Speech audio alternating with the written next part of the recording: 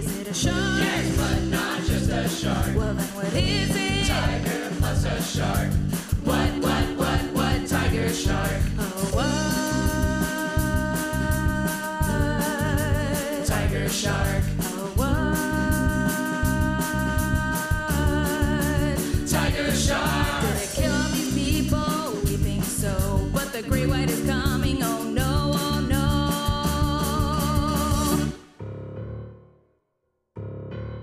Hi, everyone, and welcome back to Let's Jaws for a Minute, the podcast which took a deep dive into Steven Spielberg's 1975 masterpiece and is now setting sail into uncharted waters to discover the world beyond Jaws.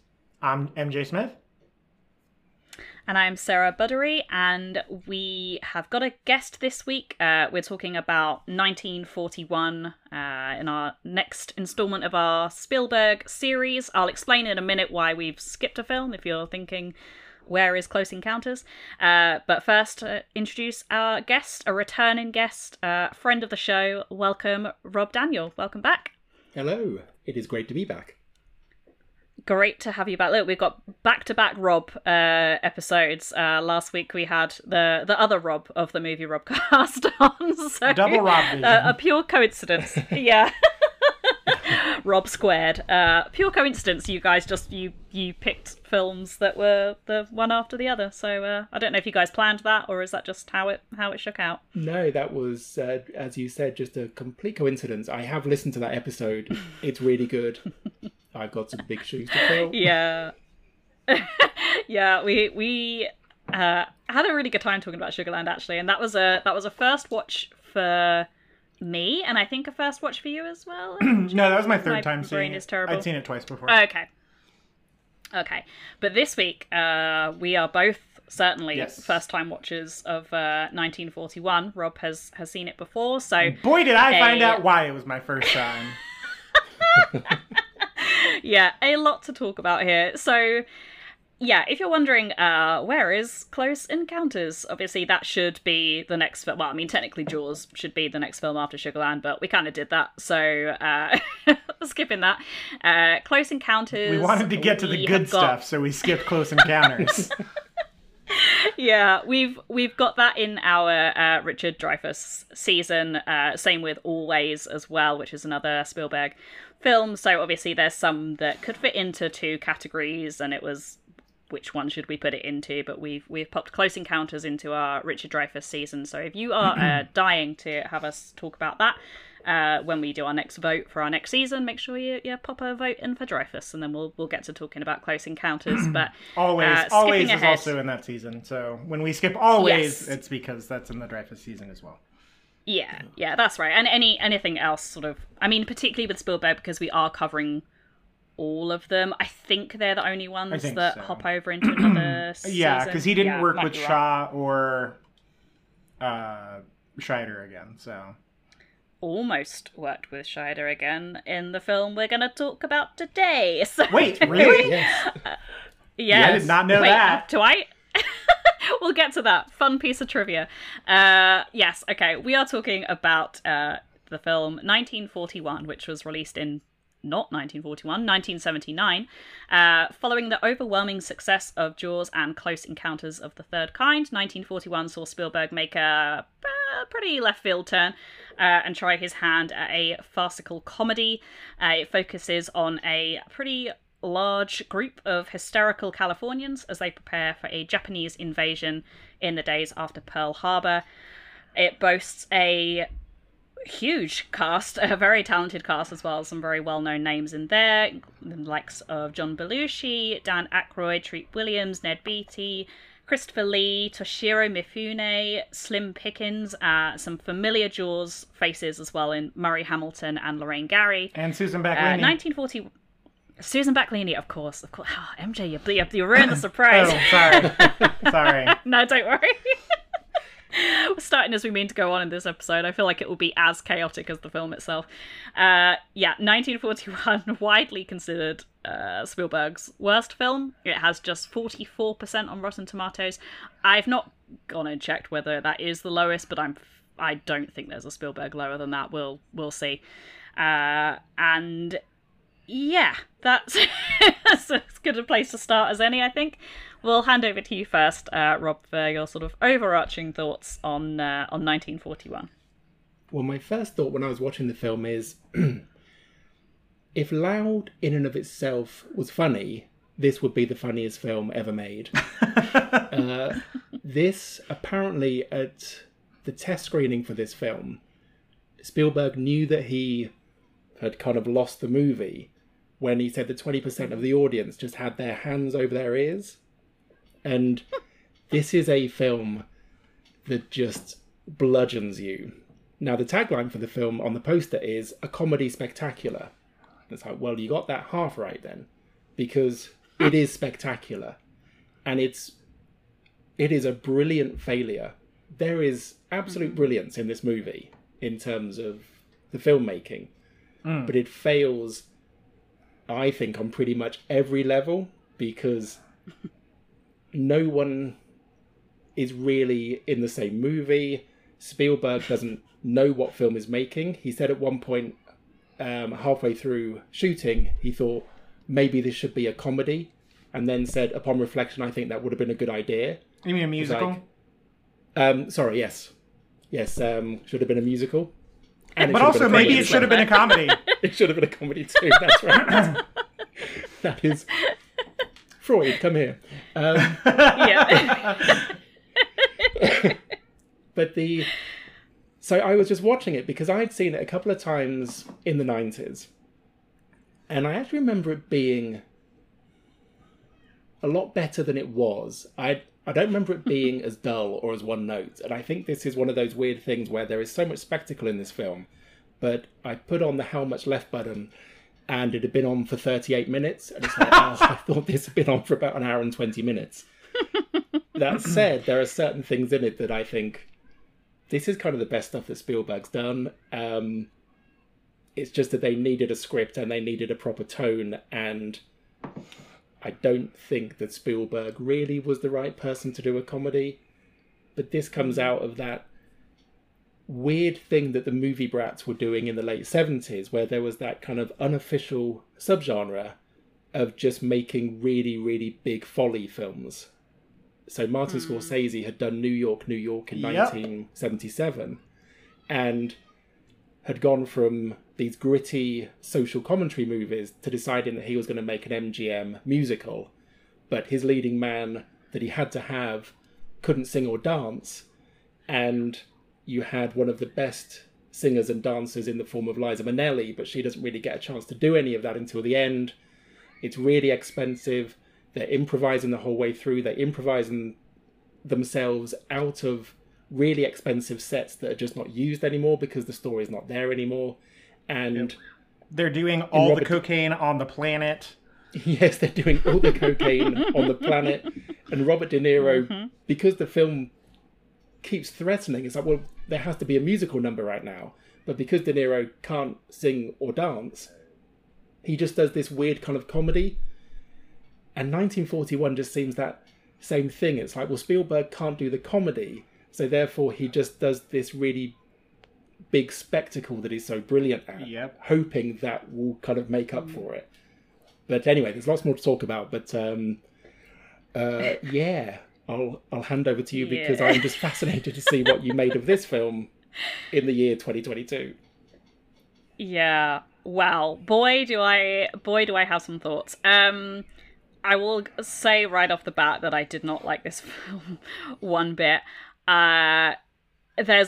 There's still a lot to talk about within it, and I think it is absolutely fascinating to talk about a director like Spielberg making a film like this at this point in his career. And I hadn't made that connection with the sort of like Scorsese thing as well, of like these film directors like having great success like off the bat and then just kind of making something a bit left field, a bit unexpected, and I'm sure there are other examples of that. I mean, that maybe it worked out for we'll him. It worked out for him, but you get Apocalypse Now in the same year as well. Yeah, sure. Making a diversion from sort of like what you were becoming known for, and Spielberg, I mean, we're talking, if we just think about the two films immediately before this, which is Jaws and Close Encounters, you've got these two big, spectacle is the right word, blockbusters, big budget Hollywood films, and then you've got this film, which quite literally attacks Hollywood. I did think that was like a little on the nose, where it's like they're choosing what they're going to destroy, and they're like, let's destroy Hollywood. And it's like Spielberg is almost sticking his finger up at where he has so far made his successes and made his names, and just been like, I am going to make the most bombastic, loud, audacious, rambunctious comedy film entirely for myself. It feels a little self-indulgent, and I don't... You don't say! I don't think... I don't think it's necessarily a bad thing when, like, a director makes a film that is kind of for themselves, but it can't be obvious that it's... We have to be in on the joke as well, if that makes sense. And a lot of this just feels like we are not in on the same joke. We are not in on the same joke as the other people in this film. None of them are in on the same joke as each other. It's incoherent, and it's quite shocking to see a Spielberg film this bad. Because I think my previous low point for Spielberg was possibly Ready Player One, because I really hate that film quite a bit. But I think this is probably my new low point. I don't know. We'll see when we eventually get to rewatching Ready Player One, but I found little to enjoy here, and it was surprising when you sort of look at that cast as well, and you're like, on paper, this should be really, really funny. Yeah. And remind me what year Airplane came out. Was that 79? 80, yeah. 80, okay. Yeah. So like a year after this. And not fully, but Martin was watching it the other day, and that film is hysterically funny. Yeah. That is a spoof film.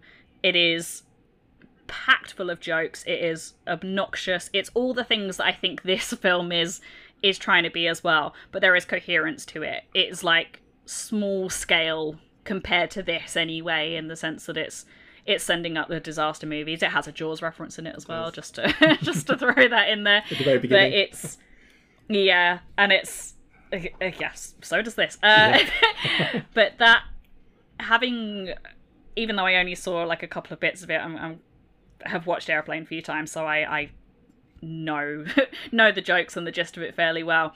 And then watching this today, I was like, there's a way of doing this kind of film, and this isn't it. Yep. I fucking hated this movie.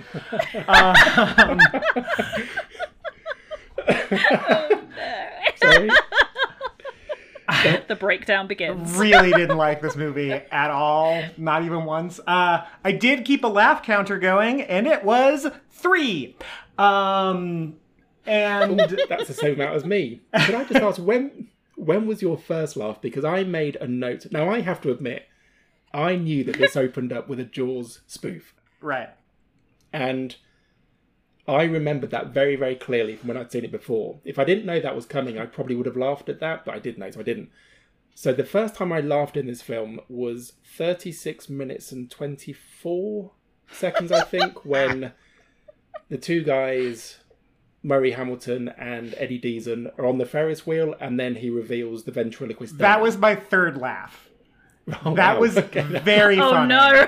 That was The laughing was done by that point. So my first 2 laughs come in the second scene after the opening, when the guys are doing the breakfast and they're just tossing dishes back and forth, and they were back to back, so it was the same joke twice essentially. But they're just like tossing dishes back and forth, and you see the grill, and the griddle has like all this shit all over it, and he's just like throwing whole eggs with the shell and all onto the griddle, and just pouring ridiculous amounts of pancake batter. And then he gets this small coffee cup, and pours like the entire pot of coffee into the coffee cup. That made me laugh twice. And then I didn't laugh until the dummy, and then I didn't laugh until I think right now. So yeah, There's a point hate when a it. radio operator is talking and his equipment is whipped away really, really quickly, I think because it's attached to a plane that's taken off or something like that. That made me chuckle. And there's a bit when the dummy is talking, but Eddie Deaton's mouth is just wide open because he's seen the submarine at the end. Yeah. And I thought that was quite funny as well. I think they were the three that I laughed at in this 2-hour film. Yeah. The 2-hour comedy, sorry. Yeah. I was Yeah, wrong with that. but I think, Rob, it's so funny you brought up New York, New York, because that's exactly what my mind went to about 20 minutes into this movie. I was like, oh, this is New York, New York. Like, he had just kind of, like, changed cinema, and he had done, right, like, Jaws and Close Encounters, and he could do no wrong, and then he made this weird, expensive failure that kind of fucked everything up. And that's exactly what happened with New York, New York. And also, they're both very boring because they didn't have a handle. Neither filmmaker had a handle on what this actually was. That was my biggest frustration with the movie, besides it not being funny, is that it just has no identity. Like, it doesn't know where it's going. It doesn't know what it is. It doesn't know what kind of movie it is.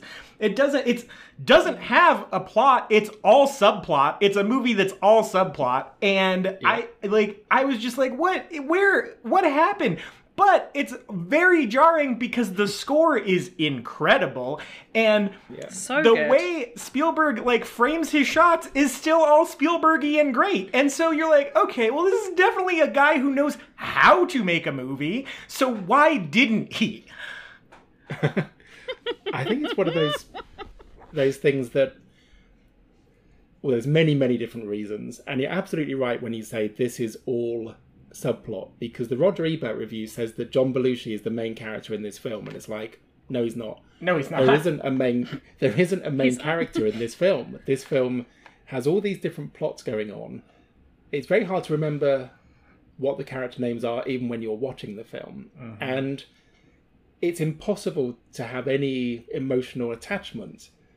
And this is from Spielberg, who is all about emotional attachment, and it's so weird just how this clearly got away from him. I mean, he said the making this film was like going for an X-ray every day and discovering that the cure was worse than the disease. So that's how he described making this comedy that he was working on. So, and Sarah, you comparing it to Airplane.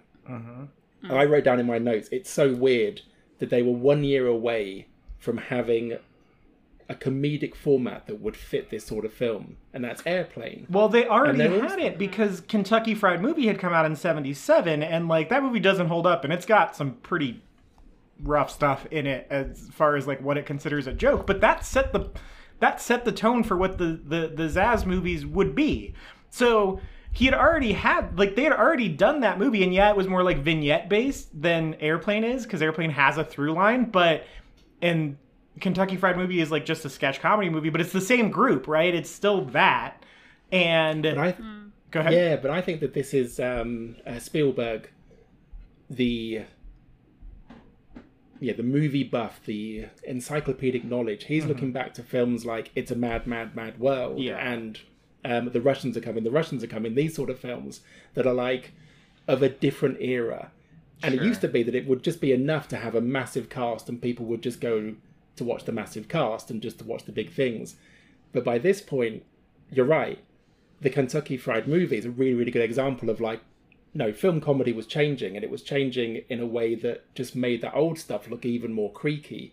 Yeah. Well, Well, and 1941 just feels creaky. yeah. And you put John Belushi in it. John Belushi 1 year earlier does Animal House, which like set the bar for the teen sex comedy, right? And so he's trying to get a little bit of that in there with the woman who gets horny on planes, but like it comes off weird, and then like Belushi's not doing what Belushi does in this movie. Like it's such a misuse of who his personality was at large at that point. And I would say Dan Aykroyd too. Like, you get two SNL guys in there and they're barely in it, and then you give them no jokes.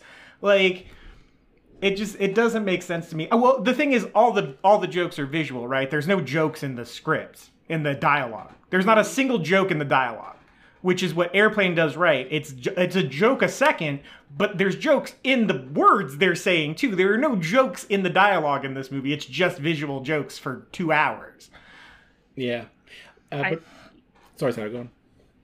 Yeah, I just to say, visual joke is kind of just how I would summarize this film. Yeah. Except it's not funny. Yeah. Except it's not funny. It's just so. It's so dependent on. Just everything happening on screen, like being funny, and when it isn't, it's just really. I found it nauseating at times, like headache inducing. It was really. I think just not having even just one character to kind of like carry things through. And that should have been John Belushi's character, right? If they're calling him the main character, he should have been the main character, and the other kind of sketch show things or vignettes can like come into it and play a part in it. But it was like, okay, we're with the woman who gets horny on planes, and now we're with this like group of soldiers, and now we're back on the submarine and this guy called Hollis Wood, and then now we're with Lorraine Gary and her husband, and they're putting a big gun in his garden. Now they're watching Dumbo. I was like, I don't know what is happening or why I should care about any of these characters. I will say, appreciate the accuracy. Dumbo did come out in 1941, so at least they got it right. I was, me being me and having done an in-depth like Disney breakdown podcast as well, I was just like, is there any significance to the fact that it's Dumbo? I mean, if you boil down Dumbo's message, it's like not judging someone based on what they look like or what you think about them, and tenuous link, but I guess this is the attitude of a lot of the soldiers in this, is like shoot first and ask questions later. But I don't see in another film with more nuance and with more. Oh, you mean another plot, film where I'd John be like, Candy doesn't do blackface? We'll get to that. We need to talk about a lot of things around that. Yes. Yeah, I was like, maybe I would have been able to have pulled that out of it. Maybe that was intentional, or maybe they just, I don't know, Spielberg was just like, it must have been expensive to get the rights to like have clips of Dumbo in it as well. It really felt just like a flex. Yeah. Like he put it in because he could, rather than like there is significance to this film being part of this film.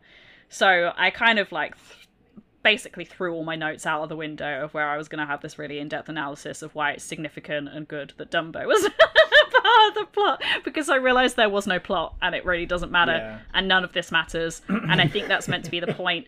But it's really infuriating to watch, because just as you're getting to grips with one of the B plots, you're somewhere else, and none of the things are connected. Like, it feels like as the film progresses, they make a little bit more of an attempt to tie some things together, like some groups sort of meet and merge, and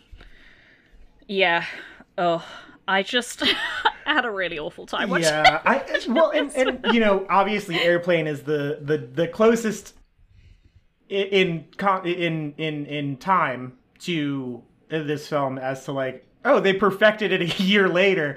But I was thinking a lot about Top Secret, because I feel like Top Secret is 1941 but good.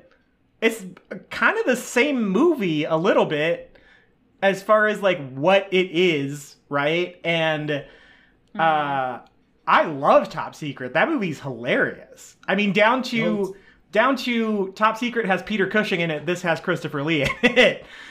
Yeah, that's right. That's a really good point. Yeah, I was thinking about that as well, thinking it's so weird because Top Secret is set during the Cold War, isn't it? But it uses all of the World War II genre conventions. Yes. And I was thinking, well, it's so weird how so quickly a lot of films came along that showed how this film should be done. Because when you have Stripes in 1981, which is a military comedy that is funny, and actually the John Williams theme, the main kind of march theme from 1941 score, seems to have influenced Elmer Bernstein for Stripes, because they really, really reminded me of each other. So you've got that as well. And then Nancy Allen as Donna Stratton, is it something like that? The woman who gets horny on planes. That's her character. Well, that was not perfected, but was done in a much more memorable way when you go to Porky's a couple of years later, and you have, again, a woman who, if you take her to a certain location, she gets so turned on that she loses herself and will have sex with you. And it's like, okay, so it's so weird that all these things came along a couple of years later that proved how audiences could respond to this in a much better way. I think the reason why the film fails is because... So it's written by Robert Zemeckis and Bob Gale. And John Milius. And John Milius, yeah. So, so he did the story, didn't he? And it's like, well, John Milius is an incredibly conservative filmmaker. He's a Nietzschean filmmaker who would make Conan the Barbarian, Big Wednesday, most famously Red Dawn, which was the one about the Russian invasion of America. At that time, he had an arsenal of weapons in his house because he was convinced that the Russians were going to invade America. And then you've got Robert Zemeckis and Bob Gale, who had done I Want to Hold Your Hands, and they do Used Cars, and Back to the Future would be their really, really big hit. And Who Framed Roger Rabbit as well for Zemeckis. But apparently the first drafts of this film Spielberg said there wasn't one joke in the first draft. And it's like, well, not in the shooting draft either, by the looks of it. But but it's like, apparently it was much more cynical. The humor was much darker, and it's like, because this film is a satire of America not needing an enemy because it will find an enemy itself, even if it's an invisible enemy, and you're clearly wanting to tell that sort of story, like a Doctor Strangelove type story, in a Mad Magazine way. It's just that by the time it gets to the director and the cast, all of that's been lost, and it's just turned into a slapstick. And I was thinking, well,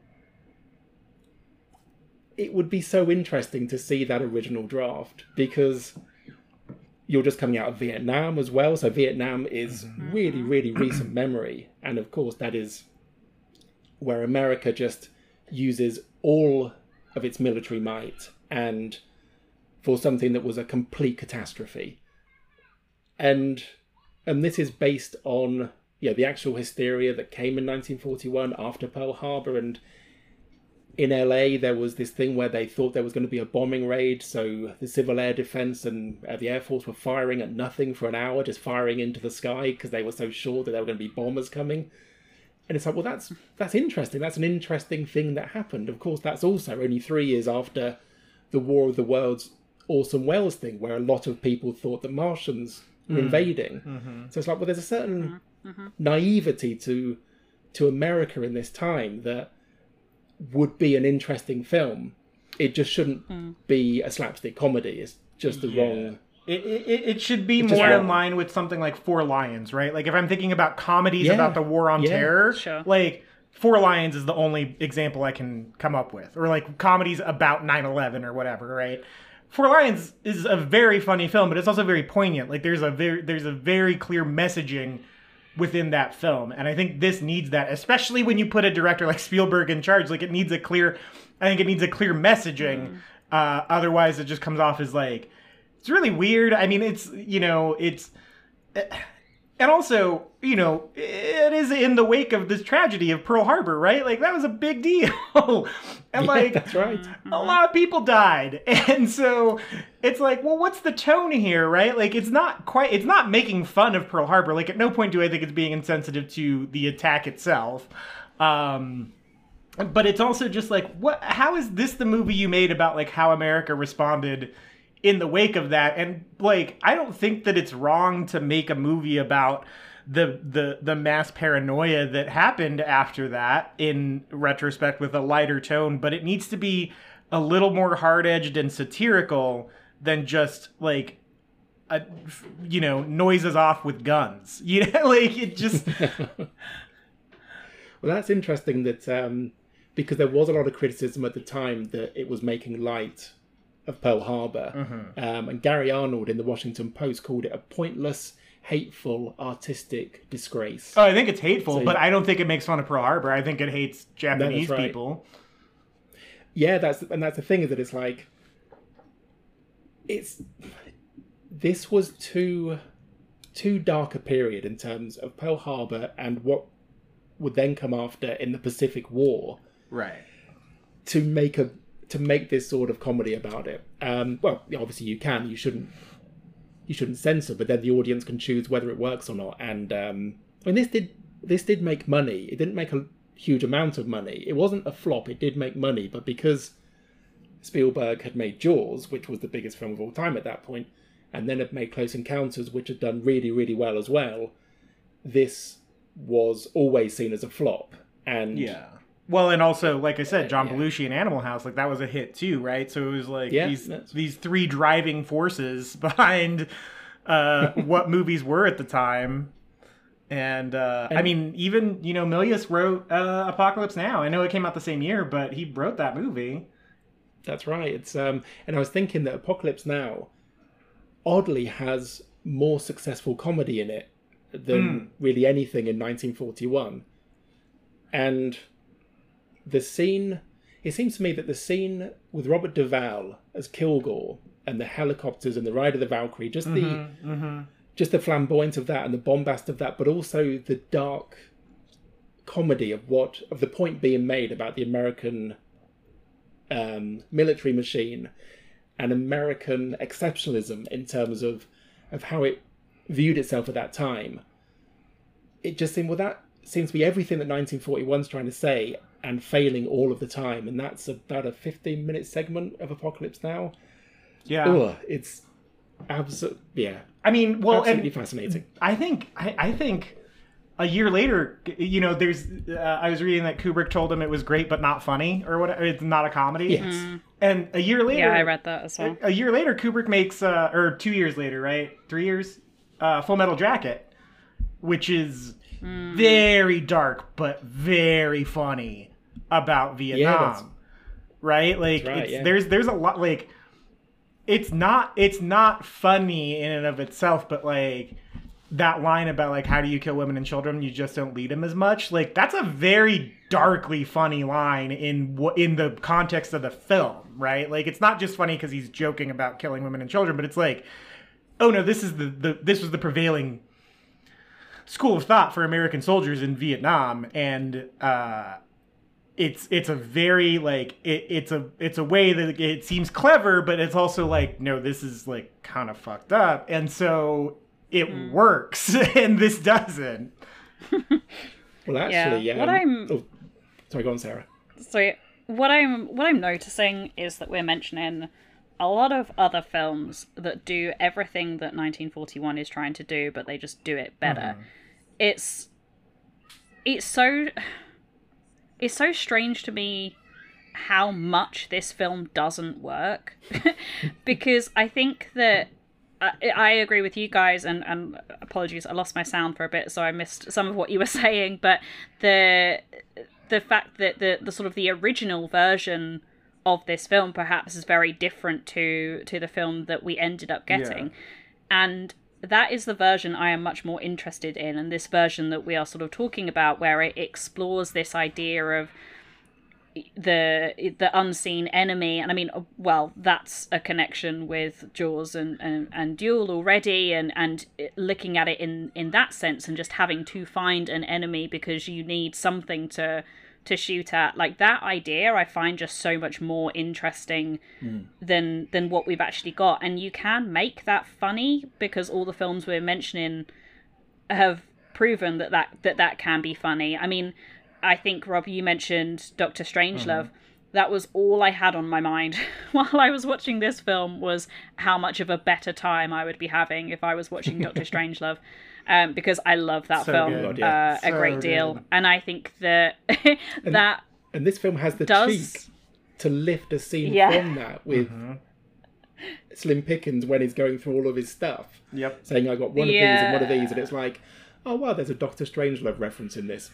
That's ballsy.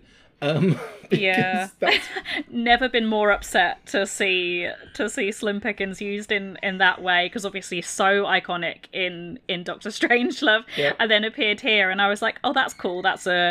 It's obvious, I think, that Spielberg is, among others, inspired by Doctor Strangelove in making of this film, so that casting does feel feel very deliberate, but it's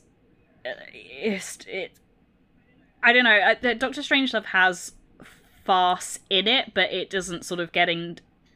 This film, I'm struggling to even describe it. It's just like it has everything, and it's trying to throw everything and hope that something will stick, and it just doesn't, because it has slapstick, it has spoof, it has farce, it has kind of sex comedy as well, which is weird, thrown into the mix. And you could make, I think, a very astute film with this subject matter, and have it be more coherent and have it be funny. And I'm so shocked that this is the film that we have, and we haven't even got into some of the more like controversial elements of it, but we will get there. And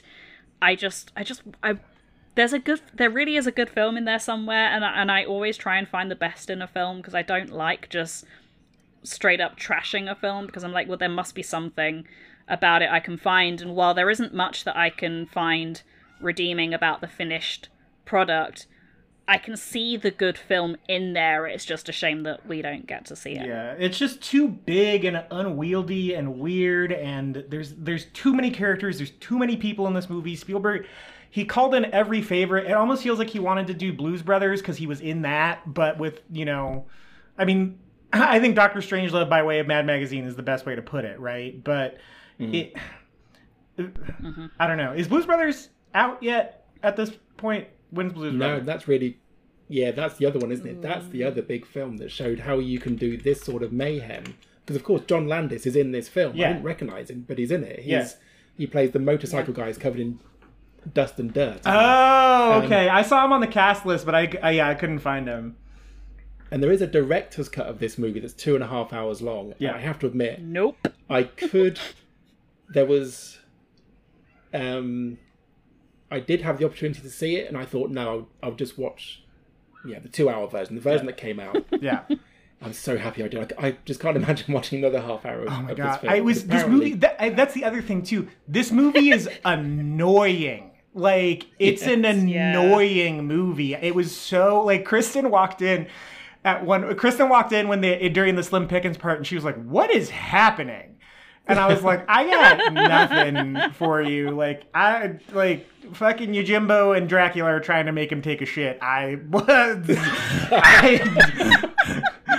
have no idea." And so, I would watch that film. Okay, enough about that dream you had, MJ. Yeah. What happened in the film? Yojimbo, Dracula, and Major King Kong. That is the spin-off film That's that right, That is the perfect way to put it. And that's the great thing about this film, is that there's so much great film history on screen at the same time. Yeah, because you have Dracula and Yojimbo and Major King Kong in the same frame. yeah. It's like, and this film is a bad film. It's like, oh, it's such a bad film. It's such a... I tweeted like Toshiro Mifune and Slim Pickens share a scene together. I'm having a stroke. Like, it felt so dreamlike in that moment. Where I was like, what the... I want to know what his experience, what Toshiro Mifune's experience was making this movie. Like, I don't know much about the man, but I could not believe he was in... I didn't know he was in this. I didn't know Christopher Lee was in this. I didn't know Slim Pickens was in this. And, like, I really don't know what it was like for those, like, type of legendary dudes to be in a movie like this. And just, like, because it seems like they don't really know what kind of movie they're making. Like, they don't know what movie they're in. It seems like they're compelling performers, so that's the most interesting stuff that happens in the movie. But it's not funny. None of what they do is funny. I think it's one of those things where they just turned up and they did their roles, and it was like, okay, I just know that I can act, so therefore I'm just going to do this. And I'm going to say my lines in German. Me, Christopher Lee, I'm going to talk in German. Yep. And Mifune saying, I'm going to talk in Japanese, and we'll just be able to understand each other. And it's like, okay, that could work in like a mad way. It doesn't work here though, because I kept thinking, oh... So that's happening. Also, the version I watched, a lot of what they were saying wasn't subtitled. I bought my version from Amazon Prime. It subtitled the main parts, and they were old looking subtitles, so I think it was from the original print. But a lot of it wasn't, and it's like, and we'll get into that when we talk about some of the racial problems of this film, but it's like, you do a very good job of othering the Japanese, just not by translating or subtitling a lot of what they're saying. Mm-hmm. And I speak a little bit of Japanese, and there were some quite funny bits in when they were going through Slim Picking stuff, and one of them blows the lucky rabbit foot, thinking it's going to be a whistle. Yeah. And then he says, well, it's not that. And he puts it down. And it's like, well, that would be worth a subtitle, I think, because that's quite funny. Yeah. But yes, it was... Ugh. And then, sorry, just go back to Full Metal Jacket, which is, as you said, that it is a funny film. It is... The humour is very dark, but it just has one of my favourite lines when Joker's being interviewed by the news crew and says, I just wanted to travel the world and meet rich and stimulating people from lots of different cultures and kill them. I wanted to be the first kid on my block to get a confirmed kill. And that kind of stuff. It's like, that should have been the kind of humour that was in this film. And of course, Full Metal Jacket makes lots of references to John Wayne because he did The Green Berets, which was that pretty odious film that was entirely pro-Vietnam and has the sun setting in the wrong direction at the end. Mm-hmm. And John Wayne was asked to be in this movie, wasn't he, by Spielberg? And I understand, Sarah, that you're not a fan of John Wayne, having listened to the previous episode about the Sugarland Express. Yeah, he's the entire reason that I don't apparently just wrote off the entire genre of westerns. Classic. To the point where I thought, actually, I might put together a letterbox list of westerns you should watch, because the western genre is so brilliant. Yeah. But please, I will watch them. But yeah, the fact, it's just so weird that the fact that Steven Spielberg was phone friends with John Wayne and they would speak to each other once a month, and he sent him the script to be General Stilwell, who is the Robert Stack character in this, who watches Dumbo. And it's like, wow, you wanted John Wayne to be in your movie. And then you were surprised that John Wayne said, just hated the script and said it was anti-American and unpatriotic and it was a disgrace to the servicemen. It's like almost as much as a disgrace, John, as you pretending that you won the war in all those films, even though you refused to fight. Yeah. Yeah, I think I was reading that Charlton Heston turned it down for like the same reasons as well. And the Roy Scheider thing, I didn't know about that, but yeah, Spielberg wanted Roy Scheider for the role. I think the same one that we're talking about, Major General Stilwell. Yeah. Which is so. I mean, we get a fair few Jaws familiar faces here. I mean, they're all in little bit parts, but we get Lorraine Gary is. This is where I don't know any of the character names, and this cast list, at least on Wikipedia, is like unhinged. It's wild. It's so long. It's wild. I'm having to use the like Control F search function to even find the people that I want to talk about. So Lorraine Gary is Joan Douglas, who is the wife of Ward Douglas, which is Ned Beatty, and their house gets this giant gun put into the back garden, basically. Murray Hamilton is Claude Crum. He's one of the guys in the Ferris wheel. I didn't recognize it was Murray Hamilton to start with, and I knew he was in this film. It took until he spoke for me to recognize it was him. Because I had seen him on the list, and I was like, I don't know any of these people's freaking names. And then he spoke, and I was like, oh, it's Murray Hamilton. He's got a beanie on. Yeah. He looks like, because he looks and sounds like such a dweeb in this. It's so different from Larry. It's like, it's quite unnerving. I will say that you guys are both laughing at the like ventriloquist dummy appearing. I had quite a visceral, different reaction to that because I am quite intensely scared of ventriloquist dummies. So when that little guy popped out, I almost had a panic attack. So the film turned into Dead of Night for you at that point. Okay. Yeah, it was. I was just like, my notes at that point is like all caps. Let me find it. Why is there a nightmare ventriloquist puppet?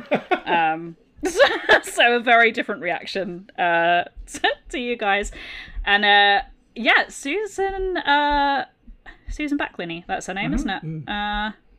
Yes. Right at the start, we gotta talk about this opening. We're 40-something minutes into an episode spinning off from our discussion about Jaws, and we've not spoken about the opening of this film.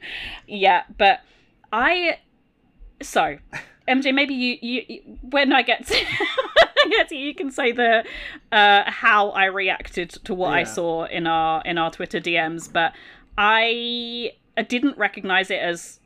Or at first I was like, that looks like Susan Backlinie, but then when you see her in close up, I was like, that doesn't look like her at all. But where this film opens, I was like, are they doing Jaws? Like, because the beach looks very similar. I see a girl like running along the beach, and then she takes off her clothes and she gets in the water, and I was like, oh, they are doing they are doing Jaws. This is very strange, and I don't know if I like it or not, but yeah. I didn't know that this was this was in the film. I had no idea that it opened with such a abrasive Jaws reference. So it didn't make me laugh. It just made me sad and made me want to watch Jaws. Wow, that's interesting that it made you sad at the very start of the film before you realised what the film was like. Yeah. Because it was because at this point when they tested it for preview audiences, that got a massive laugh and they all thought, ooh, Spielberg's done it again. And then apparently... Interesting. Apparently the laughter stopped pretty much immediately after that, and it was like, oh, maybe we have a problem now. But that Jaws opening, because it is quite spectacular when the submarine comes up, and it's a good miniature as well. But that bit when she's holding onto the periscope is like, it's well shot, and yeah, it is. Again, it's like a ballsy move that you are going to quote what is still at the time in recent memory is one of the most terrifying moments of cinema, and you're going to play it for laughs. Yeah, I think it's quite an impressive sequence. It didn't make me laugh I think it made me laugh the first time I saw it during the 90s, I have to admit. MJ, did you laugh you didn't laugh at this bit, did you? No, my eyes rolled out of my skull when I saw what they were doing. And I was just like, wow, really? Really? So actually, my first thought was, and you didn't let them make Jaws 3 People Zero? I think because of this moment. Yeah, because this would have been the perfect opening. Yeah! Like, in Jaws 3 People Zero, this opening, hilarious. Right? Like, but just to there's no reason for it. Like, I just didn't understand the motivation to just do this, especially with Susan Backlinie again. And I had the same experience you did, where I was like, oh, we're doing Jaws. Okay. Is that Susan Backlinie? And then the close-up happened, and I was like, no. And then I was like, well, I should look it up so I don't sound like a moron on the podcast. And I was like, oh my God, it's her. Why? It just, man, it really annoyed me that he had done this. But the film has other weird in-jokes to Spielberg films. Yeah, like, there's the snake lady from Duel. Yeah. Yeah, Mm-hmm. It's like, and again, her gas station gets destroyed. Mm-hmm. Lucille Benson, I think that's her name. Yeah, this film has 2 explosions in the opening 20 minutes, neither of which are an action scene. Yep. It's just the end of a scene. And it's like, yep, again, if Loud was funny, this would be hilarious. Yep. And apparently one of Spielberg's top director friends, when he found out that he was making a comedy, said, but when has Stephen ever been funny? So that's just hilarious. And also, sorry, just one other thing, because there are so many facts and trivia moments about this film that just make you eye roll even more. So one of them is that over 1 million feet of film was shot over 247 shooting days. Oh my God. Which works out at 10,000 hours. What? Sorry. Because I think it's like, oh.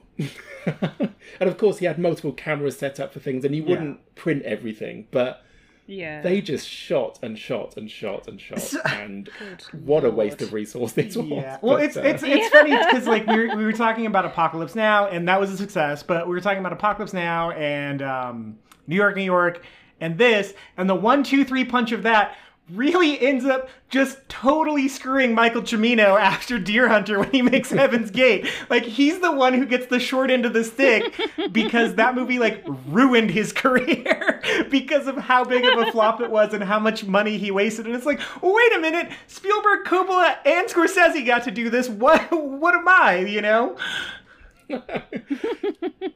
I think it's because Heaven's The Gate was such a massive flop that it destroyed a studio. Yeah. But, yeah, Scorsese's New York, that didn't make money, but the song New York made so much money that it completely wrote off all of the losses from the film. That's true. So it has to be said. And this made a bit of money, and Apocalypse Now was a hit. So these guys got lucky. Yeah. Cimino made Heaven's Gate, which I think is a really good movie, and yeah, he didn't get lucky because he made a Western when no one wanted to see a Western, and it was so expensive that it destroyed the studio, so no one was going to give him money anymore.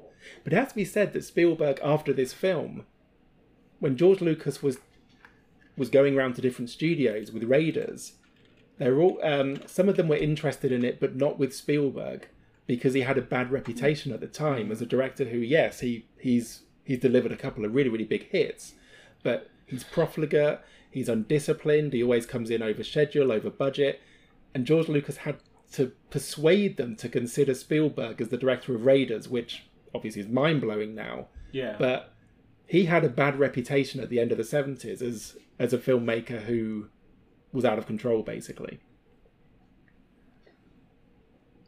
Yeah, I mean, I could see that based on just the sort of, you know, Mad Lad stuff that he does in Jaws, Close Encounters, and this. Like, some of the spectacle, like you said, is really great. Like the planes at the end question mark. But the plane chase between like John Belushi and the horny woman and a guy. Tim Matheson and yeah. They that's really cool looking. Like the miniature work there it's really outstanding work. And we haven't said this. The movie got nominated for 3 Oscars. Did. Jeez Louise. And I honestly... But Oscars that it deserved, I think. I honestly think it deserved all 3 nominations and needed 1 more for Best Original Score, actually. Yeah. Yeah. So it was Best Cinematography, Best Sound, and Best Visual Effects. And I totally see how, even though this movie is garbage, you could, like, the technical awards that it got nominated for, absolutely, right? It's sort of like... yeah. Bohemian Rhapsody is a trash movie, but it won those sound awards, and it kind of deserved it because the restoration they did on those Queen tracks for Live Aid was real outstanding, especially considering how that audio was captured. It is not the easiest format to work with, and it sounded so clean in that movie. Like it was legit. I hate that movie, but that sequence is really, really well done in the audio department, and I'm obsessed with that Queen Live Aid performance. So I was like arms crossed, like by the time that happened, and then that sound mixing happened, and I was like, oh, they did a really good job on this, actually. So when it won those, I was like, okay, I get it. It deserved those. And so I think cinematography, sound, and visual effects, it deserves those nominations, but I hate this movie. But that's the thing, is that it's like everyone in this film is working at the top of their game, apart from the scriptwriters, who, because I think this was just being changed and rewritten as it went along. So that's not to say they were doing a bad job. I just don't think they could keep up with what this film was becoming. And Spielberg as a storyteller is actually working at probably the lowest he's ever worked. But as a visual director, he's still at the top of his game. The effects guys, the special effects guys, the sound guys, John Williams, William A. Fraker, who was one of the cinematographers. I think he replaced the original guy who was doing it. They all bring the best that Hollywood's money can buy, and they had all the money in the world to make this movie. So it's just this brilliant failure. It's like, so much of this is brilliant, or should be brilliant, but all of it fails. And Well, it's the stuff. Go ahead. Sorry, just one more thing. The stuff with the planes when they're flying down that street is great, and it's like my God, those miniatures are so brilliant.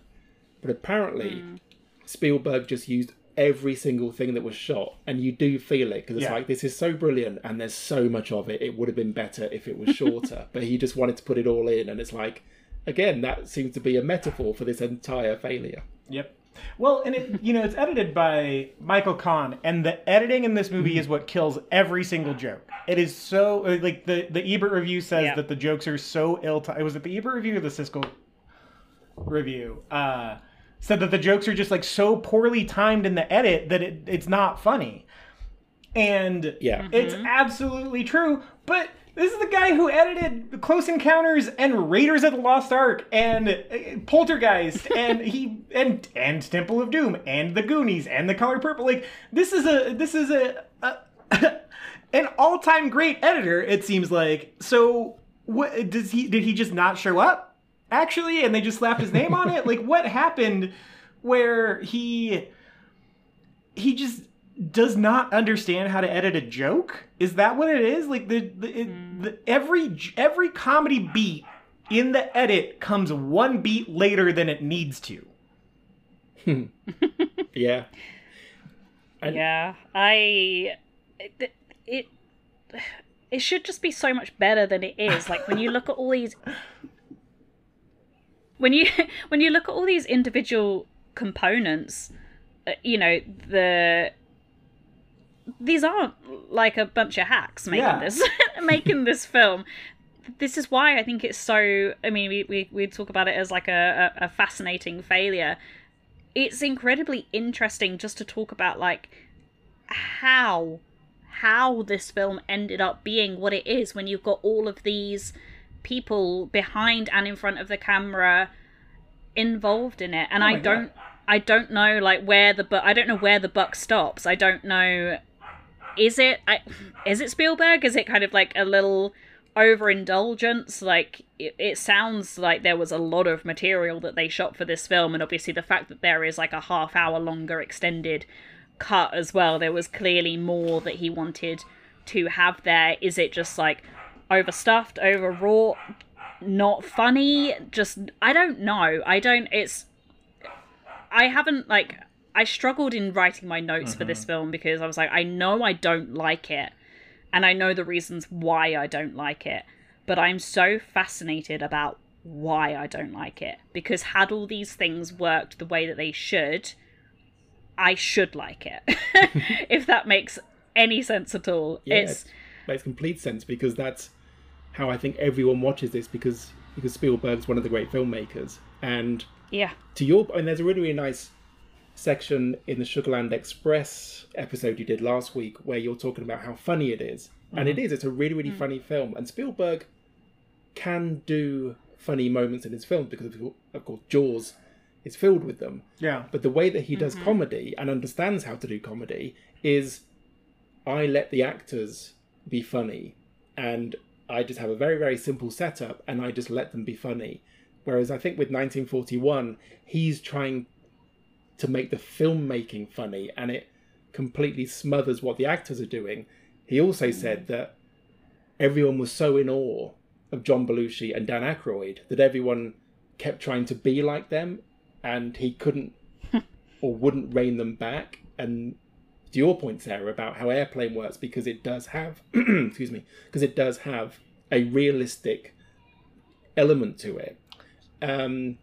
Spielberg himself said that 1941 doesn't have the concrete flaw of realism that comedy needs, and that's why it fails. There's also a quote, actually. Can I be indulgent and read out a quote that Spielberg said about the film? Yeah. And he said, "We would have been much better off with $10 million less, because we went from 1 plot to 7 plots. But at the time, I wanted that. The bigness, the power, hundreds of people at my beck and call, millions at my disposal, and everybody saying yes, yes, yes." I think that kind of sums up what his mind was at That the time. answered my question. Yeah, I mean, I think that there's definitely this power trip of like, I would argue you saw it with M. Night Shyamalan, you see it with Christopher Nolan, right? There's these young dudes who get a little bit of fame and success, and then no one tells them no, and then they go and make The Village, or I like The Village, but you know what I like, and I think The Happening. The Happening, yeah. They go and make The Happening, or The Last Airbender, or Interstellar. I know you like that movie, Sarah, but I really don't. Or Tenet, you know? Like, they just, no one tells them no. And Spielberg has had the good sense to let them, to realize that and pull back and let people tell him no sometimes. And, you know, I really think, like, especially Nolan hasn't. I think M. Night learned the hard way. But Sure.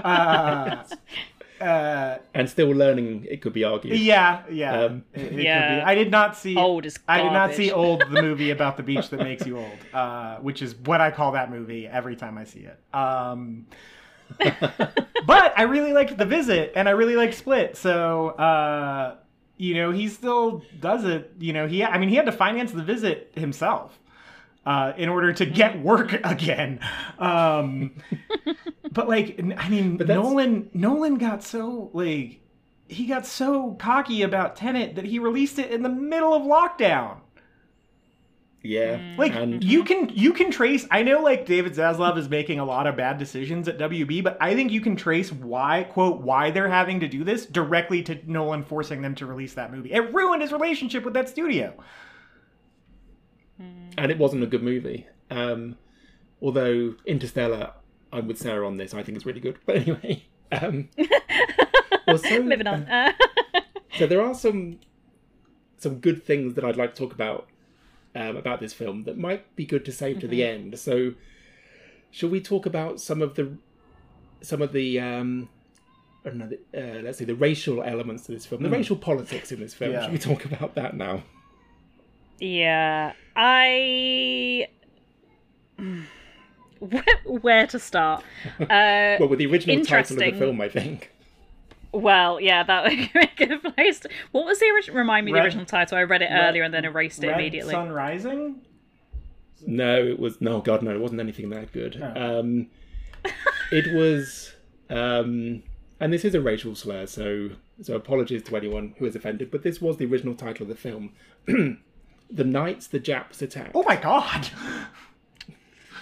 And Well, and the other title of the film that John Milius says, we were also considering Japs.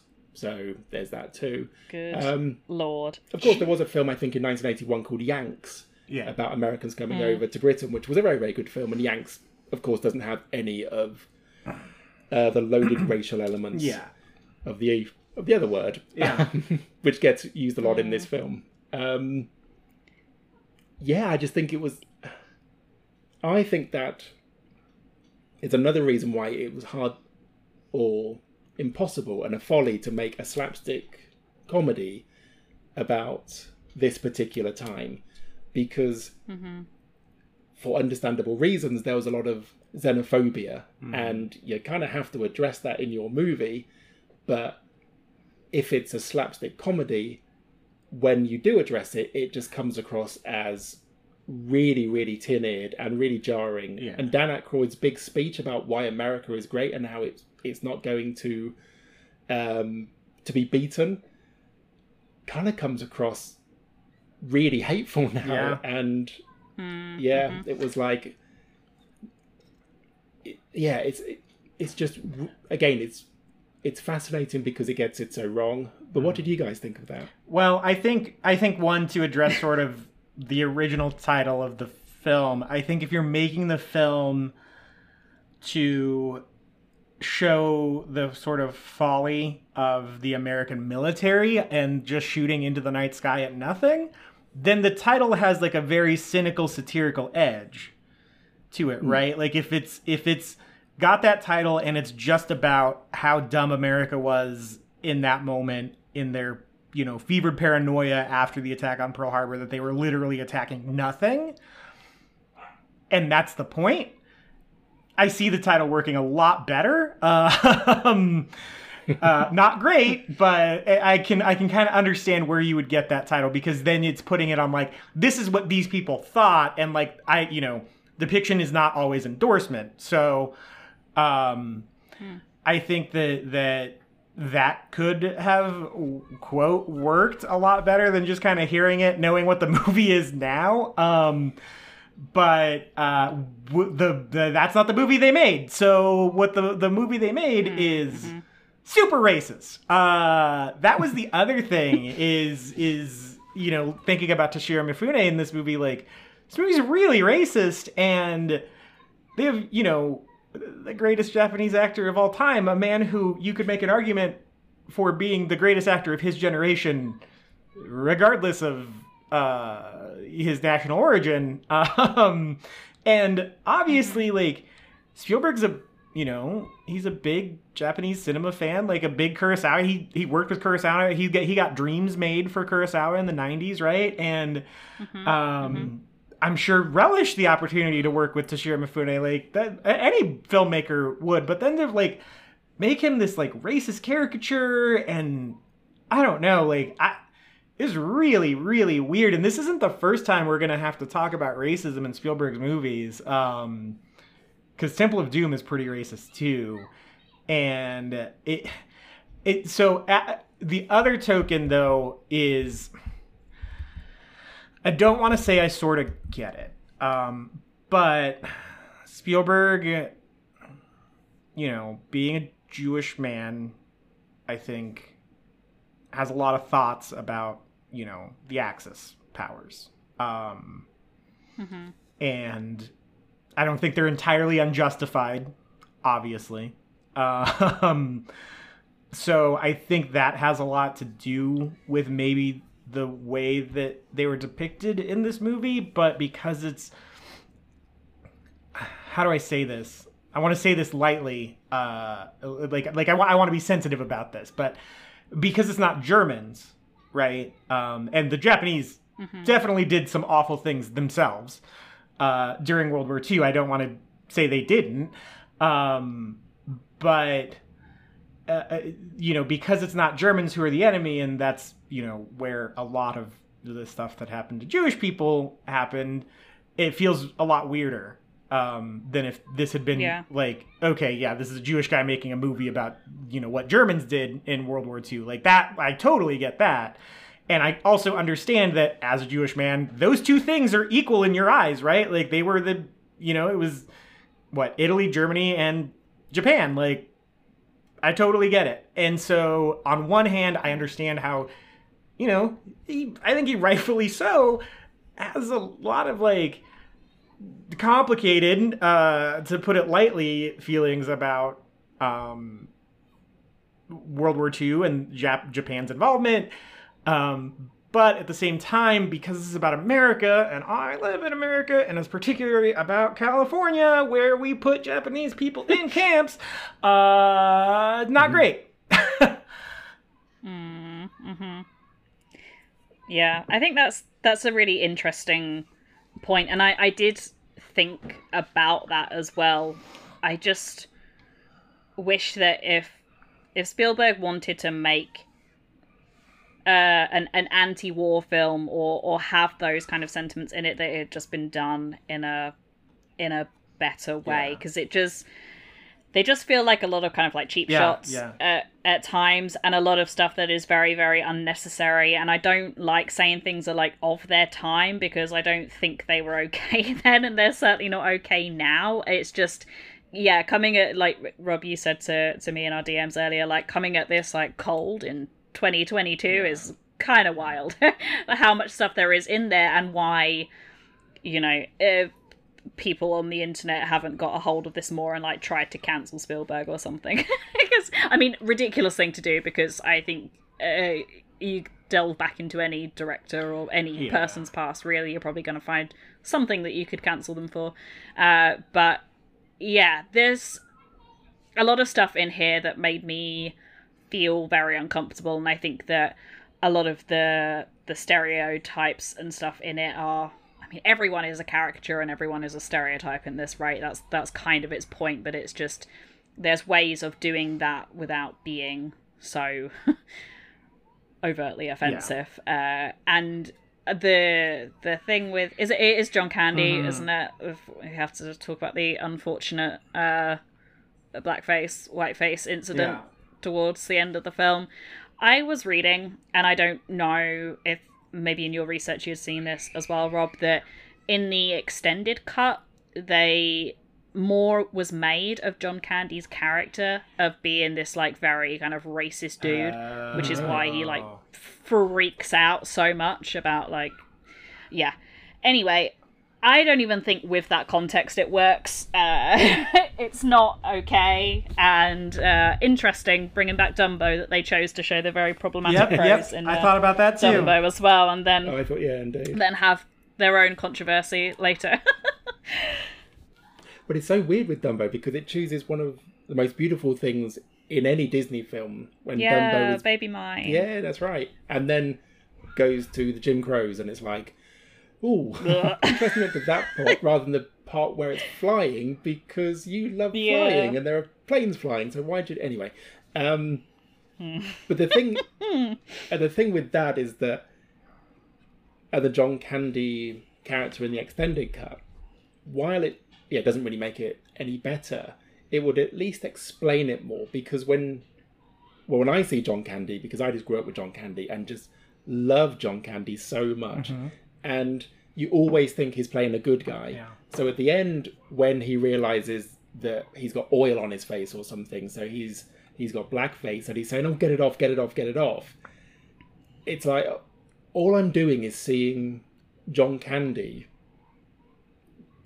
in blackface saying "get it off" as if it's the worst thing in the world, and okay, so that doesn't work either then, and that's horrible. And yeah, because you bring a lot of what John Candy became to that particular scene, I think. And again, this is what, if it was a satire, if it had been a darker film, to your point, MJ, yes, the title would have made more sense, but also I think the treatment of this stuff would have just been better. Yeah. Like, it's interesting that the J word is not very nice, but at the time, and actually for a long time afterwards, was quite acceptable, much more acceptable than a lot of the things that John Belush's character says, and he comes out with the most verbal offensive stuff in the film, I think, about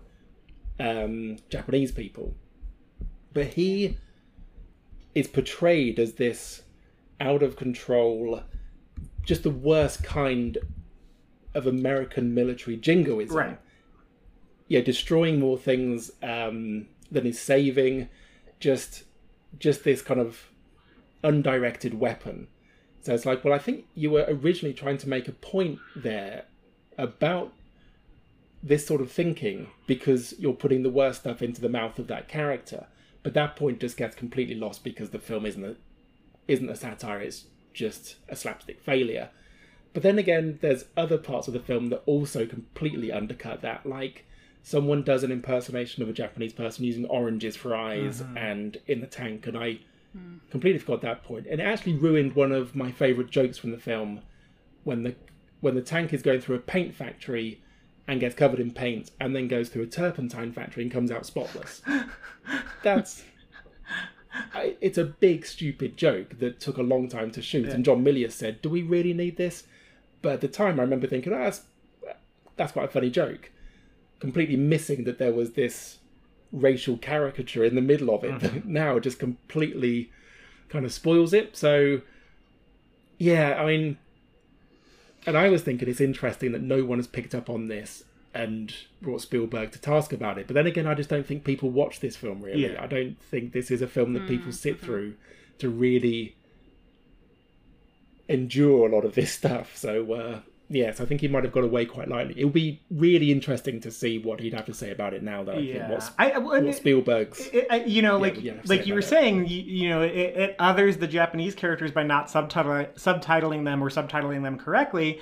But then Yep. in 2021, he makes this decision to not subtitle the Spanish in West Side Story, and I think it's one of the most inclusive decisions he makes. You know, like it's interesting to kind of see how, I guess he's kind of changed maybe, but at the same time, you know, I was thinking about this, and maybe this will come up in Empire of the Sun because it's the only other Japanese World War II movie he's made, I think.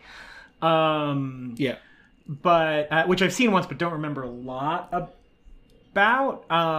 But you know, I think it might be kind of sticky, right? Like but is it because he loved Kurosawa and, you know, Japanese films? So I don't know. I wonder if it's just one of those things where he decided it's best to be quiet about, and he might. Yeah, I don't want to armchair make assumptions about this guy I've never met. But you know, I could see how he could have maybe a little bit of like, you know, pretty racist leanings towards the Japanese, in that he's born in 1946, which means he's growing up immediately after the war.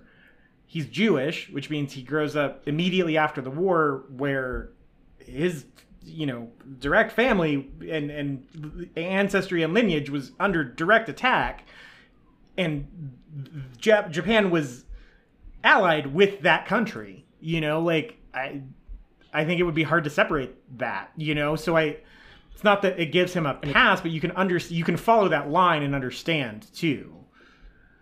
I think it's also one of those things where, of course, the Marines fought in the Pacific, and a lot of Americans fought in some of the bloodiest battles of World War II and came back with stories about Guadalcanal and Okinawa and those sort of things. And they would be terrible, terrible stories they were coming back with. And it's really, really fascinating with Empire of the Sun, which is, I mean, it's a much better film than this. Sure. The first hour of that, about the fall of Shanghai, is amongst the best stuff he's ever done. When it gets into the prisoner of war camp, Ken Russell, who called Spielberg a fascist director, which I don't think is true, but yeah, I don't know about that. He said, never have I seen a prisoner of war camp that looked more like a holiday camp. There's not a hair out of place. Everyone has a glow to their skin. They all look pretty well fed. And it's interesting because I think, and I could be wrong because I've not seen Empire of the Sun for about 10 years, but I seem to remember thinking this almost seems like a corrective to 1941, that it's still saying that the Imperial Japanese Army did terrible things, because they did. Right. But it's not as, you know, one note or as superficial. And then, of course, he produces The Pacific about 20 years later or so, which is the follow-up to Band of Brothers. Right. Which I thought was a very, very good series. And while it did acknowledge the atrocities that were committed, it did seem to try to say these are not an other, these were people as well, on the Japanese side. So, and 1941 does seem to be this, like, it's the first step that Spielberg takes as an artist talking about World War II. And of course that's taken up a lot of his time over the years, and it's a complete misstep. Yeah. But then it quickly becomes much more interesting, because Raiders of the Lost Ark, yes, the Nazis are being treated in a very, very fantasy way, but they're still a threat. And then you get to Empire of the Sun, which is one of his more serious films. It all builds up to Schindler's List, which I think is along with Jaws, his best film. And you can kind of see him trying, to wrestle with his opinions, I think, on World War II over his films. Yeah. Absolutely fascinating. And actually, with Schindler's List, what you were saying about West Side Story and choosing not to subtitle the Spanish, is absolutely fascinating, the way that German characters in Schindler's List speak English and German, and when the decision is made to have them speak in German and when they speak in English.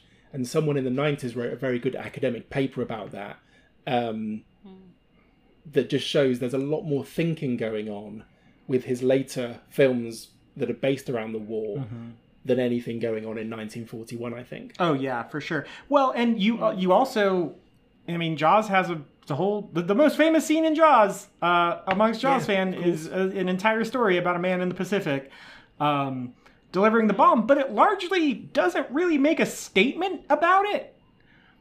Like, even, you know, But I think that, you know, from Quint's perspective, delivering the bomb was a heroic thing, and it was something that he, you know, any way we delivered the bomb, like, that line implies that he thinks that they did the right thing. But at the same time, there's a thing. depiction is not endorsement always. So I don't want to blow that out to like, oh, Spielberg thinks that, you know, using the bomb was a good idea. So, But there's a very good ending to that, though, because it's such a wry way that Robert Shaw says, but we did it, we delivered the bomb, and it's such a bitter final statement to what the cost of that was. Yeah. That I always think there's a ambivalence there in that character that actually comes quite close to, say, the satire that maybe this film should have been, or the level of humour, or the type of humour this film should have had. But doesn't, and yes, it would have... Even at the time, I think a lot of this was seen as xenophobic. And now, to modernise, a lot of this is like, wow, this is a Steven Spielberg film? Okay, that's interesting. Yeah. I think it will be interesting to when we get to his other sort of war films to have this to compare it to. I mean, obviously completely different films with completely different things to say, but seeing a director evolve over time, I think, is something that's very, very interesting. And I can see why Spielberg thought it was a good idea to make this film, and it's coming back to what we were saying earlier about this, you know, too much money, too much power, not enough people saying no to him. He just had these two monumental successes, and is, you know, this at the time as well. I mean, we're like 2 years after Star Wars, you know, big hit for George Lucas, who is one of his pals and everything. These guys were, you know, doing pretty all right for themselves at this time, and this film to me just smacks of Spielberg's hubris, right? It's a little too much self-confidence, it's a little too much cockiness, and that pays off in something like Duel, and we spoke about that, where it's like the absolute balls of this kid to make this film. But yeah, you know, the end result of that is very, very different to this, because that was right at the beginning of his career. He had nothing to lose at that point. The stakes are higher now for Spielberg. He's just had these two huge box office successes, and now is just like, look at me, I can do anything. And you see, I think this needed to happen in order to enable what comes next. Because sorry, I don't mean to interrupt, but I think you're 100% right. I think after this film, you see him become a lot kinder, as far as... Sure. I don't think he puts his cast through as much hell as he used to after this film. Like, even though like Raiders and Temple of Doom were both pretty hard productions, I think Spielberg made the previous films harder to make, and in Raiders and Temple of Doom they were just shooting in harsh locations. Sure. Yeah. Raiders was like was one where, if you watch the making of that, you can see that he knows he has to prove himself as a responsible filmmaker in terms of schedules and budget. Because he was so burnt on this film, I think, in terms of the reaction and how he was seen. Well, and you know, just how lean that movie is, right? Like, the movie's this is kind of, I think it's a perfect movie. You know, we'll talk about it next week, but I don't think there's a hair out of place on that movie in a good way. Like, it's just so... It's very meticulous and well made and like exciting and great and holds the hell up, I think. And indeed, yeah, but I think you don't get a movie like that without something that kind of humble him and make him have to reassess like his entire approach to making a movie. yeah, this needed to happen to sort of maybe take him down a peg or two. It sounds like harsh to say, but I mean, he's doing all right for himself. He picked himself back up after this. Like he's doing pretty all right. Yeah, had a couple of hits. Yeah, that's fine. Yeah, a couple of hits to come, but yeah, it's so the more I think about this film, I don't like it anymore. In fact, I maybe like it less. But the looking at it in the context of what we've had already and what is to come, I think makes it a much more interesting film to consider. I think this is where I struggle, because I'm like, if someone asked me, is this film worth watching? My like gut reaction based on how much I disliked it is no. But also I think it is fascinating. I think it is fascinating how bad this film is. And I think that if you go into it with that lens, because I really tried to be hopeful for this film. I'd heard it was not good, and I was like, maybe it won't be as bad as people say. And then it ended up being worse than I could have ever imagined. It's it still is, I think, interesting. If you want to see, I don't know, maybe don't waste 2 hours watching it if you don't fancy it, but also just baffling how this film ended up as bad as it was, given everything behind it and in it, the people in it. Everyone in it is great. These are very talented people. I can't believe I hate a film with Toshiro Mifune this much. Yeah. Yeah, Good point. sad, isn't it? Yeah, love that guy. Right? And Yeah, he's so Christopher good. Lee. Like, if you were like, hey, Absolutely. do you want to watch a movie where Toshiro Mifune and Christopher Lee are the bad guys? You immediately want to go, yeah! I absolutely Hell yeah, I want to do. see them as villains in a movie together. And, like, then you show them 1941, it's like, oh, fucking never mind. And I had the same experience you did, Sarah. I went into it being like, look, a lot of people don't like Speed Racer. I love Speed Racer. The movie's great. So maybe this is, the Spielberg Speed Racer is just kind of misunderstood, whatever. And then within minutes, I was like, I hate this. Like, I really am. This movie is so grating. It's so annoying. It just is so it's so much for such a long time. And just like, it's just noise after a while. Like, it's just noise. I really didn't like it. And if someone said, should I watch it? I would be like, listen to this episode. We did it for you. I think, not even to toot our own horn, but I think listening to a podcast about it will get you all the context you need to understand the sort of arc of Spielberg's career. I do think it's a very important benchmark in his career for, I think there's a very clear, before 1941, after 1941 style of filmmaking that we see happen in him. And I think we'll notice it even more in Raiders of the Lost Ark. That's what we're talking about next. And I think, one, I'm just excited for the uptick in quality to be able to watch Raiders of the Lost Ark for the millionth time next week. But I just think that for as great as, obviously Jaws, our favorite film of all time, one of the best movies ever made, and Close Encounters, also great, Duel, also great. But I think just the way, if he doesn't learn his lesson after 1941, he doesn't become Steven Spielberg as we know him, right? Like, our podcast doesn't exist if he doesn't learn the lessons he needs to after this film. Mm-hmm. Yes, he becomes Michael Bay instead. Yeah. No, that's 100% correct. Like, I think, and I think we would still maybe have Jaws as our favorite film of all time, but I think a lot of that is like, oh, he's the guy who defined childhoods forever, for nearly everyone who's a film fan, and he doesn't do that until he learns his lessons off of 1941, right? Like, I think you could still have Jaws be your favorite film if he becomes Michael Bay, but it feels more like a one-off rather than like a masterful filmmaker.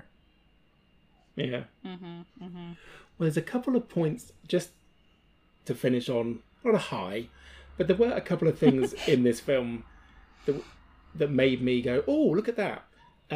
So So it was nice when Michael McKean appeared as one of the anti-aircraft gunners. I like Michael McKean, that was nice.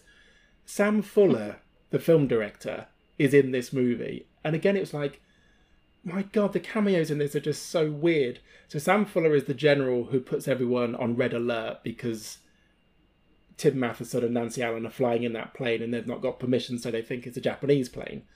And Sam Fuller was the director of The Big Red One. He did Shock Corridor, The Naked Kiss. He fought in World War II. I think he was in his 30s when he signed up, and he fought in North Africa, and he also was there at one of the liberations of one of the concentration camps.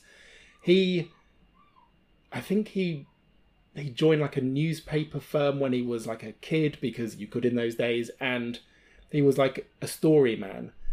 And he's one of the great filmmakers. So Sam Fuller appears, and it's like, that's Sam Fuller. Well, of course it is. Why not? Just have Sam Fuller in your film as well. There's a joke about when they can't get the radio into the submarine, and one of the Japanese sailors said, we need to find a way to make these smaller. Yeah, I got like a wry smile out of that.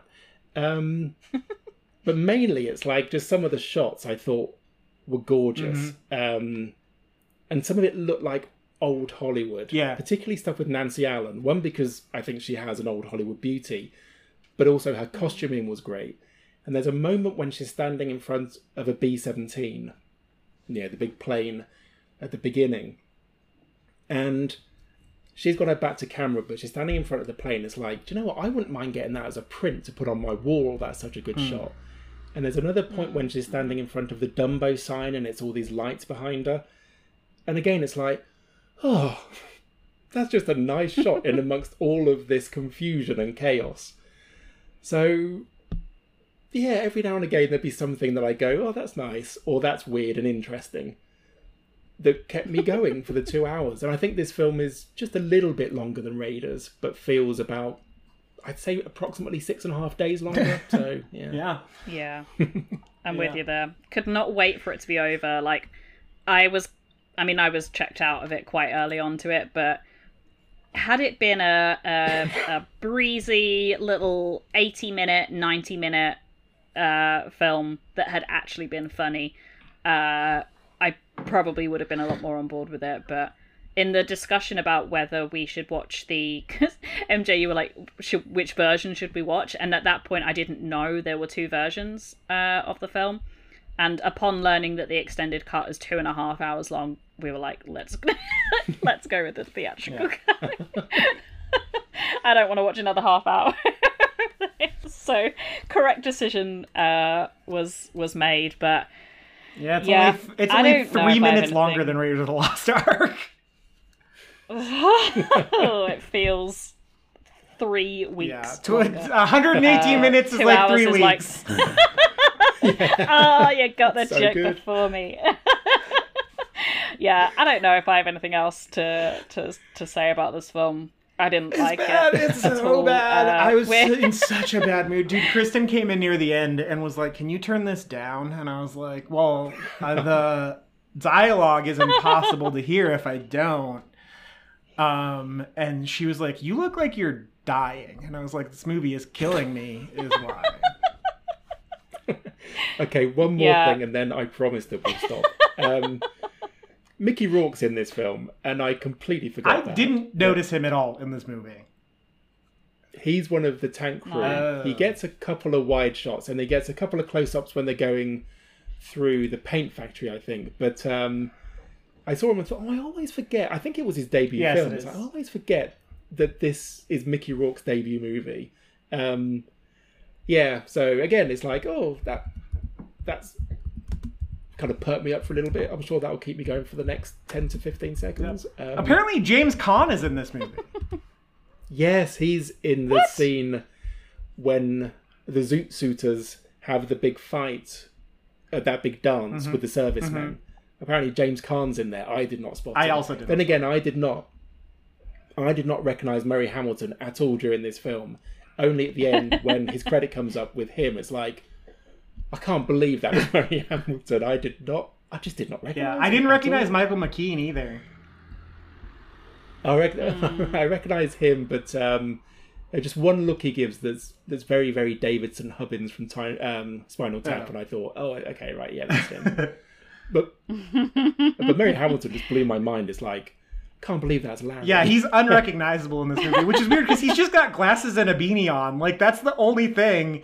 But I feel like his hair is so iconic in Jaws that it's like, to take that away from him, you're like, oh yeah, that's, you know, who's this Elmer Fudd looking guy? Absolutely. Oh, and there's one other thing. So Robert Stack plays Stillwell. He would be in Airplane a year later as the wonderful Rex Kramer who helps Ted Stryker land the plane. He's great in that. He can do funny when he's got the right team behind him. Yeah. Well, so my last point is once again bringing up another movie that makes 1941 better than 1941 is.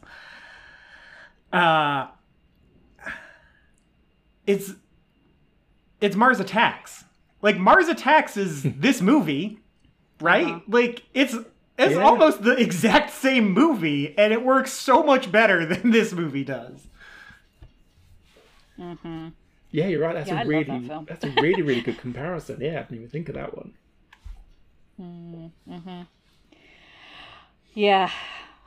Well, we've got more out of this film than I thought we were going to. So I think we've done a good job here. We perhaps indicative of this film's quality. We only had one tweet response. Very funny. Your thoughts on 1941. People have not seen this film. MJ, do you want to read out the tweet? At Swoop1138 says, "I love 1941. It's a glorious mess." And I think that's indicative of even people who like this movie are like, "Oh, it's a mess. It's such a the most positive people about it are like, "Oh yeah, it's kind of a steaming pile of shit, but I love it." Like And I was hoping, because I saw that yesterday before I watched the film, because I watched the film yesterday morning, and I kind of, and that's how I remembered it. And I was thinking, yeah, I'm looking forward to seeing this big, glorious folly that's just a dazzler for just what a mess it is. And then I was like, oh no, it's all one note and bludgeoning and a little bit tiresome. Okay, that's that then. But if people do think it's a glorious mess and can get that out of it, then I kind of envy them, because I think that's how I definitely remembered it being from my last viewing during the 90s. But yeah, not so much anymore. I think that's what that was what I was hoping for out of it as well. I mean, I'm glad we got a positive comment on it, and if you are listening to this episode, you didn't get the time to tweet in your thoughts, then yeah, I mean, please, we'd love to know, like, if you do like this film, why? But genuinely, you know, everyone's least favorite film is someone else's favorite film. So if you do like it, I can't imagine this being anyone's favorite film. But if you do just like this film or like it more than we do, then definitely, I am always keen to know and hear other points of view. And Rob, you've been more positive than I think me and MJ have. Had this just been me and MJ, I think it would have just been like an hour and a half breakdown of us just like wailing into a microphone about how much we hated it. So it's always good to have a different perspective. But yeah, thank you, Rob, so much for coming on again. And now is your chance. I know you've got lots of other projects and things that you're doing, so you get a chance to plug those now and let us know where we can find you. Great, thank you. Well, first of all, thanks for having me back. And yeah, I really have enjoyed talking about this film, even though I didn't really like this film as much as I thought I was going to this time. But it's just such a fascinating film to talk about, because yeah, Spielberg is one of the great directors, and this film, as we've said, is not one of his best, but what a fascinating film. But yes, if you want to follow me on Twitter, I'm at Rob_A_Daniel. You can see what I'm doing there. And as Sarah said, I do a couple of podcasts with Rob Wallace, who was on the Sugarland Express episode. So they're called the Movie Robcast, and you can listen to that wherever you're listening to this. And you can follow that on Twitter at Movie Robcast. And the other one is called Another Time McLeod, and it is a Highlander scene-by-scene breakdown podcast that MJ's been on before, a couple of times, I think, and was great. And you can find that wherever you're listening to this, and it's on Twitter at McLeodTime. And yes, I think they're the two things that it would be good to push here, so thank you very much. Great, thank you. MJ, have you got anything that you would like to plug? Real Perspective, REEL Perspective. By the time you're listening to this, I think our episode on The Rehearsal is our most recent episode, The Nathan Fielder Show on HBO Max. We've got an episode on Everything Everywhere All at Once coming out shortly after this, probably next week. I was on, my most recent episode of Another Time McLeod is out, so you can listen to that. And I think it should be out, but I was on Gag Me with a Chainsaw to talk about Psycho 2, which is great. I'm looking forward to that one. Yeah, I still haven't watched that, but I was reorganizing our Arrow video collection the other day and saw it in there, and it was one of the ones that I hadn't unwrapped yet, but it has now been unwrapped. So we are one step closer to me watching. I'm also very excited to talk about I will Raiders do of it the Lost Ark after this. So, can I cannot also say wait. that I'm very, very excited to listen to what you've got to say about Raiders, because that's going to be a great episode. That film, well, as you said, is just perfect. Why do I have a feeling we will get more tweet responses next week when we ask for You think people's so? thoughts on Raiders of the Lost Ark. also, the cast list for Mars Attacks is buck wild. I always forget everyone who's in that movie. Once again, I think a great comparison to 1941. So is. Yeah. For me, things to plug. I've written a couple of things recently on Looper. One thing that I spent a really long time researching, so please read it, is about sort of, I hate the title because it's the clickbaity, but The Untold Truth of Bambi, which is basically a really deep dive into Bambi, which celebrates its 80th anniversary this year.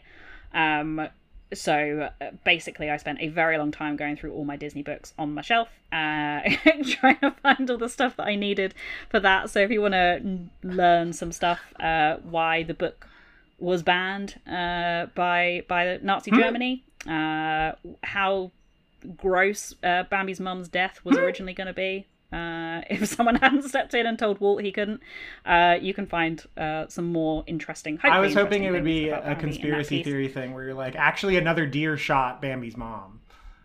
And here's the proof. Kubrick shot Bambi's mom. Yeah. It was Thumper on a grassy knoll. Yeah. Like Who Shot Mr. Yeah, Burns? there were two Bambi's mom shooters. Yeah. Yeah, they actually shot like a load of different endings and just put the one that made the least sense in there. Yeah, and Thumper also on a grassy knoll. wrote something